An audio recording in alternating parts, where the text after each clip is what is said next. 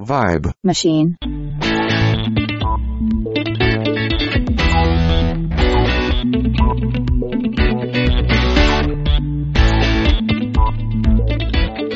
Hi, and welcome to Undercovers. If you have listened to any of our other episodes, you know this series is talking to incredible people behind amazing album artwork. And this episode, I've been introduced to a creative director, Stephanie Zhu. What is the difference between a creative director and a designer? Well, as Stephanie will explain throughout our chat, her job is to oversee all the many aspects of the album design creation, from working with the artist and management to the artist creating the look and feel, working with the photographers, makeup, stylists and so on. It's a big job, and Stephanie has graciously allowed me to include her in Undercovers to give a different perspective. A big shout out to the amazing Todd Russell for putting us both in touch. Stephanie has worked on and assisted in the creation of artwork for Blink-182, Kendrick Lamar, No Doubt, Imagine Dragons, Aloe Black, Selena Gomez, to name just a few. Stephanie and I begin chatting about how art creation used to work, with the differences between then and now in the more digital age. And before I had a chance to ask her about her background, she offered it up. Vibe Machine. It's so different now. Well, let me just give you a little bit of my background. So, Yes. I worked at Interscope when I was in college back in 2000. I was an intern. And, I just worked in the marketing department. I just was like, working at a record label would be amazing. So, I didn't know anything about it. It was back when CDs, like there was no downloading or anything yet.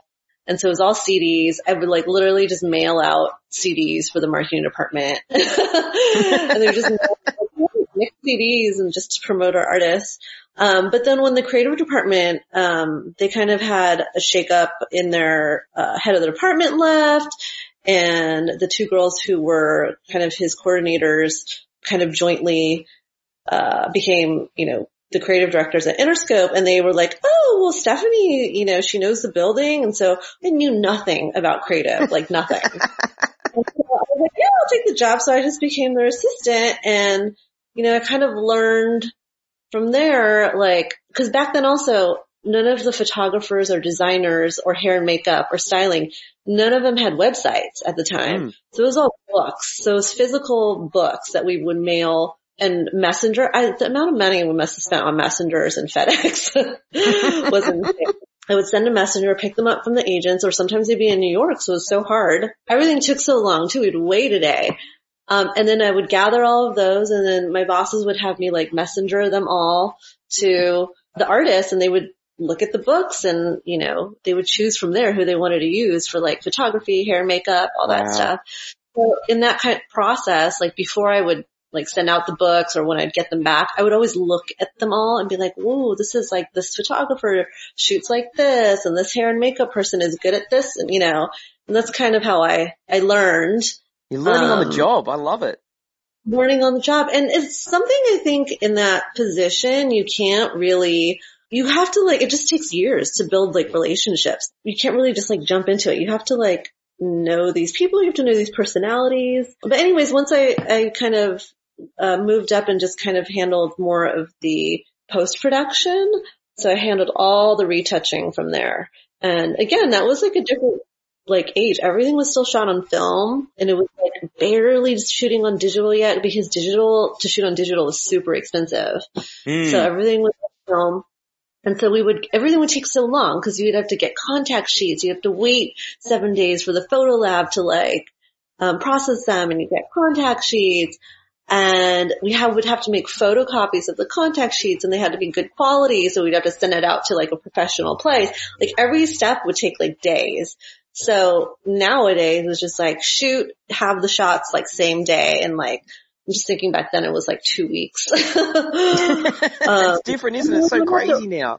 It's different just to get the shots from the shoot. And then once we got those and got approvals and stuff, we would have to get prints made. So again, going to the photo lab and getting like prints made, and then we would like physically, like we would stick the prints into like a plastic sheet and just like mark on the plastic sheet, like things we wanted to get retouched. Wow. And then send it over to a retoucher. They would scan it in and then retouch it that way. There was barely FTPs back then, and what is it? Zip drives. Yeah. So it's crazy. How much has changed. Not only the process, I think just in general, budgets are so much smaller now, so much smaller. Yeah. And, you know, a lot of artists kind of have to go on their own, and the label's kind of like, okay, you can do your own shoot. And the artist kind of figures it out on their own. And they have some like, you know, Yahoo friend who is a quote designer, who's not really a designer. You know, most time it was not a great situation, not a person who was very professional, or, you know, there was stuff, they could turn things in the right format, stuff like that. But once in a blue moon, I would find someone that I'd want to use again for sure. So after I kind of went into the post-production side, I actually left Interscope. I was freelance. I was doing wardrobe styling for a while, for a few years. And then a couple years later, I think 3 years later, they asked me to come back. And that's when I started working like on the shoots, commissioning the photo shoots, commissioning the art directors. And I was there for about 8 years, and I left in 2016 again to go on my own. But now I actually work at Fandango, which I don't know if you guys have there, but it's like a movie ticketing site. Yes, I know what Fandango is. I have bought tickets off Fandango for my family in New York. There you go. There. Now I work with Fandango, and it's so different. It's like, I would say the music industry is like hyper speed compared to any of the other places I worked with and for. So. Yeah. And it's one of the things that I've found talking to everyone is that a lot of people talk about the Xerox days where you would literally use Xerox to do absolutely everything.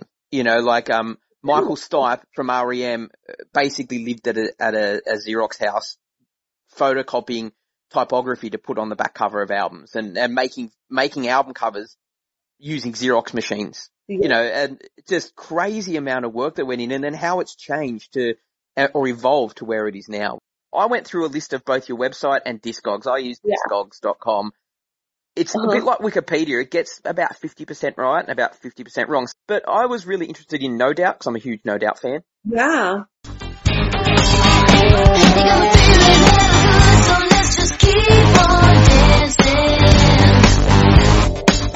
And I noticed you did the singles, and then you've done a bunch of photo shoots. Kind of, yeah. So it's funny, each artist is so different in the way they work.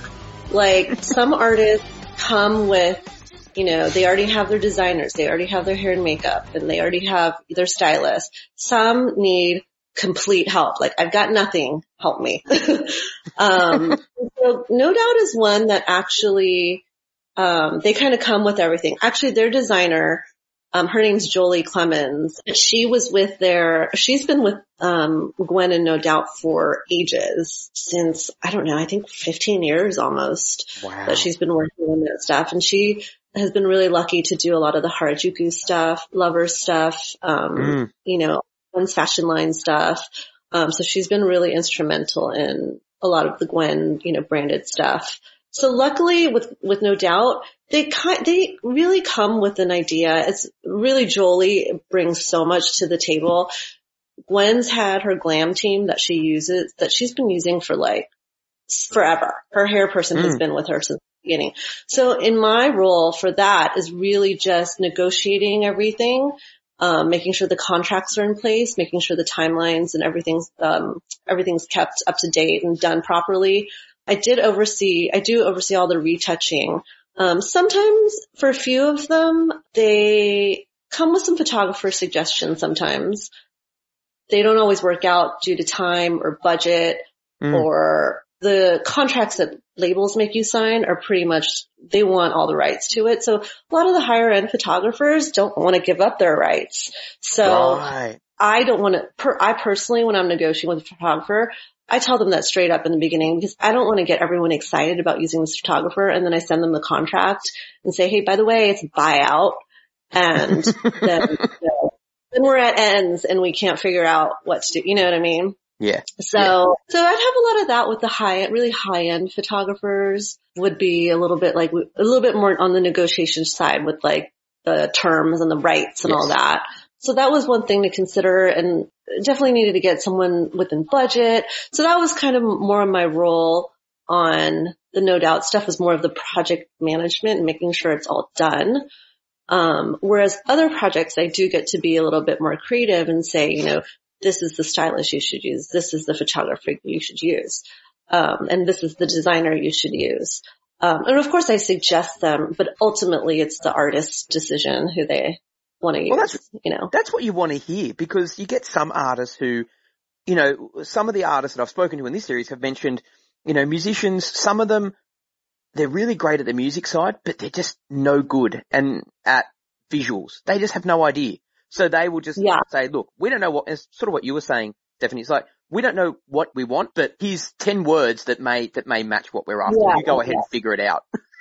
And it's funny, like some artists, like, well, most people in general, and I don't even want to say this about music artists, it's like everyone in general cannot articulate what they want creatively. Yes. And it's totally understandable. I don't blame them at all. But some artists, you know, can give you a better gauge. Like some artists would make Pinterest pages for me and be like, oh, these are the things I like. And some artists would send JPEGs through, but like the funny thing is some of the JPEGs, they would be all over the place. And you're like, okay, these aren't in the same vibe at all. So you kind of have to hone it in. A lot to do with also who we hire for these things is personality as well. Like, both on the photography side, and a stylist, all of it really. Cause I've had a stylist make the artist cry once, on set, and that's clearly I never used her again after that. But yeah, so there's been some like, you know, shy artists, and you don't want to get a photographer that's like too pushy or crazy that'll freak them out. And, you know, on the design side, since it's kind of such a crazy process, you really need someone that can be creative, but also be able to deal with like me calling them and be like, hey, I need something right now. Can you do it? Can you drop everything? Yeah. On the design side, I think someone who's done it before and has thick skin and like really just loves music. So, and is into it, you know? And that's one of the things that I found about all these artists is even the ones that have moved away from music, they still love the music. They still have a passion for it. And it's usually just there's no money in it anymore, and they've had to go and find other careers. Yeah, that's kind of my, that's my thing too. You know, there's no money in it anymore. Yeah, so, it's just hard. It's hard, and like there's so much content needed now, and like, less than a quarter of what the budgets used to be, and they need like 5 times as much content, you know. At the end of the day, it's almost not worth your time because you're spending so much time on it, and it ends up to be like, you know, peanuts in the end, unfortunately. And I'm talking about like the smaller artists with the smaller budgets, you know. You do it if you're passionate about it, but you also gotta live. Oh, exactly. So. And that's what it's all about. And I mean, I'm actually fascinated by that aspect, what you're talking about with No Doubt. So, what about Blink-182, Neighborhoods?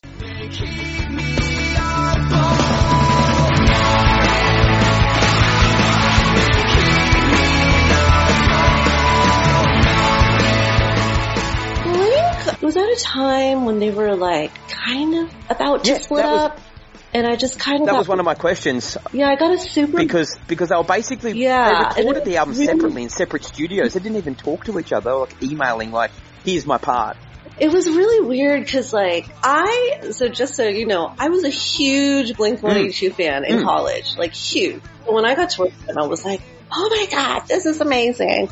But it was a little bit weird because they had separate managers at the time. And so it was weird that we would have to talk to both to get information about, you know, Mark and Travis, and then one about Tom. And they weren't like agreeing on stuff. They didn't agree on the photographer. Like somebody wanted to use some person, somebody wanted to use someone else. And it was like up until the day before the shoot. Okay, finally we decided on the photographer like a week before, but they couldn't figure out where to shoot. So we were like, okay, it's hard because at a photo shoot, we try to get like everything we need for album packaging and everything for press. So everything that will kind of last the whole album cycle. And it's a little bit different now. I mean, yes, we try to get all that, but nowadays we would also send photographers to like video sets to get more content, to take more photos there. They're dressed differently, all made up, so, and now people consume content so quickly. It's like, you can't always be wearing the same thing anymore. Definitely. So in general, we would try to go for like 5 to 6 different kind of outfit changes, background changes, whatever. So like without knowing the location, you're like, okay, what do we do?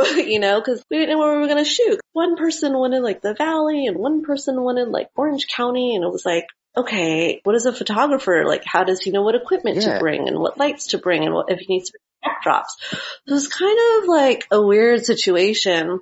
And I got there. So we decided on like I think it was like their rehearsal space. Like it was in Orange County, which was like halfway in between where they met. And it was just a little bit of a weird vibe. It felt like divided for me, but they all like together and took the photos. Travis and Mark would go talk and then kind of Tom would go to the other side and just kind of sit and like read or whatever. And it was just kind of a weird vibe. They all got together, took the pictures. It was great. Travis is he's very connected to like kind of the art world and like, people do like tattoos and whatever and all these like cool artists. So he had his friend, do the cover art. It was just a little bit difficult because the sizing wasn't correct. So it was like, oh my God, you've got to do like a little bit more on this top, a little bit more because it wasn't square. It was actually a super long horizontal thing. We had to get production involved and kind of had to get them to be able to print it differently than a booklet where it folded out to a longer thing. So it was just a little bit frustrating in that sense because like he was like, oh, his friend who's like a famous artist, can't remember who did it at the moment, but it just felt a little weird. Everybody wanted to get it done and nobody was like mean or anything. It was all cool and like professional. Everyone was very professional. It just felt like, something was off. And I don't think that's, so I think it talks to that division, like they openly admit it and that's where they are now, like and they were nothing but professional. I will say that. And I think on my end, I was probably, cause I was such a big fan in college that on my end, I was probably a little like, wah, wah. Like a little like that it would be just a amazing creative experience. I mean, we literally went to the rehearsal space and set up a white seamless and, Esteban Oriol shot those press photos. I think there's one photo of them in the package, but he shot those press photos and he's like an amazing LA street photographer. Anytime there's like, kind of a hip hop or LA street, exhibit, he's always in it. And so Esteban shot these photos and I was like, we have such a great photographer and we're just shooting against white. And I'm like, it was just a little underwhelming. Another one I was really interested in, and it's really cool that you got to work on it, was Kendrick Lamar, Good Kid, Mad City. You might catch me in Atlanta, looking like a boss, New Orleans and then Miami. Yeah. So Kendrick, I helped on the first shoot. Once that he kind of became super famous, he kind of like, they were like, okay, we got this handled. We can handle it ourselves.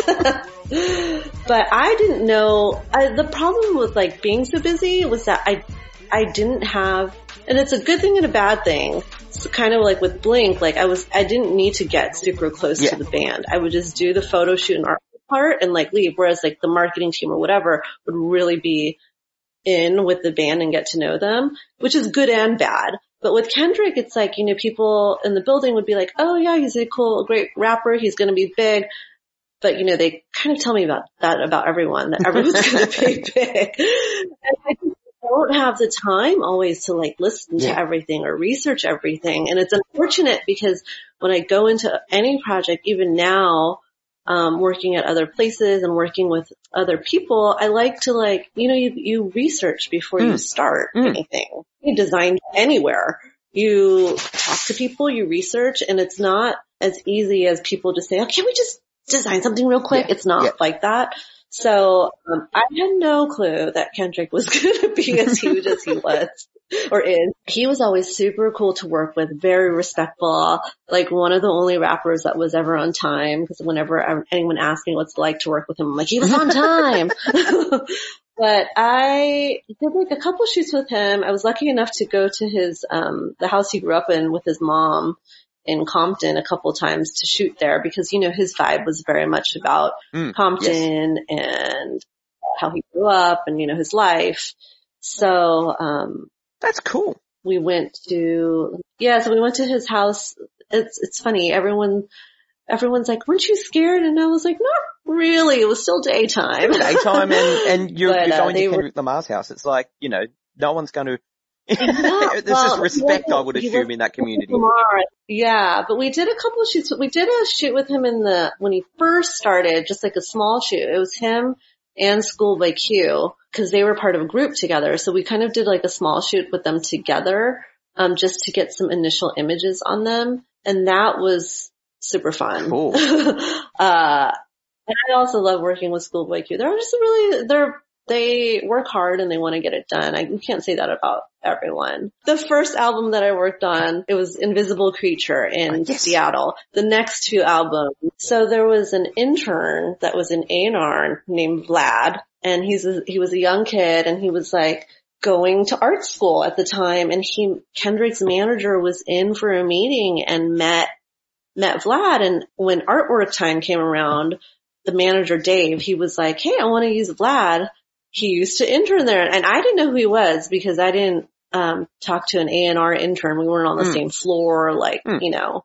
I was like, okay. I knew there was going to be some red flags because he was a student at the time. I'm like, well, he's in school, so might be hard to get a hold of him if we need him sometimes. Things come up urgently, you know. But I also know that it's just sometimes better to have someone that the artist is comfortable with or the manager is comfortable with because it saves you a lot of stress at the end of the day.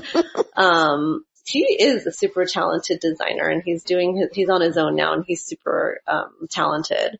So yeah, it was really fun to be able to do, you know, his shoots and go with him to Compton, and I think we went to his mom's house. We went to his high school, and the principal was super cool, let us in the building to do shots in the gym and in the classrooms. And we just kind of walked around Compton and took some shots. He really wanted it to be kind of autobiographical. So everyone was always so great to work with there. They had a vision and, you know, I was just kind of there to help them execute, really. That's one of the questions that I did have. When you've got the vision and every artist has their own style, and a lot of them, like you said, the management or whoever's in their team will have a vision for that artist. Do you need to really, I'm assuming that you as the creative director, you really need to be able to tap into what that is, understand it, and be able to effectively derive what it is and actually bring it to life.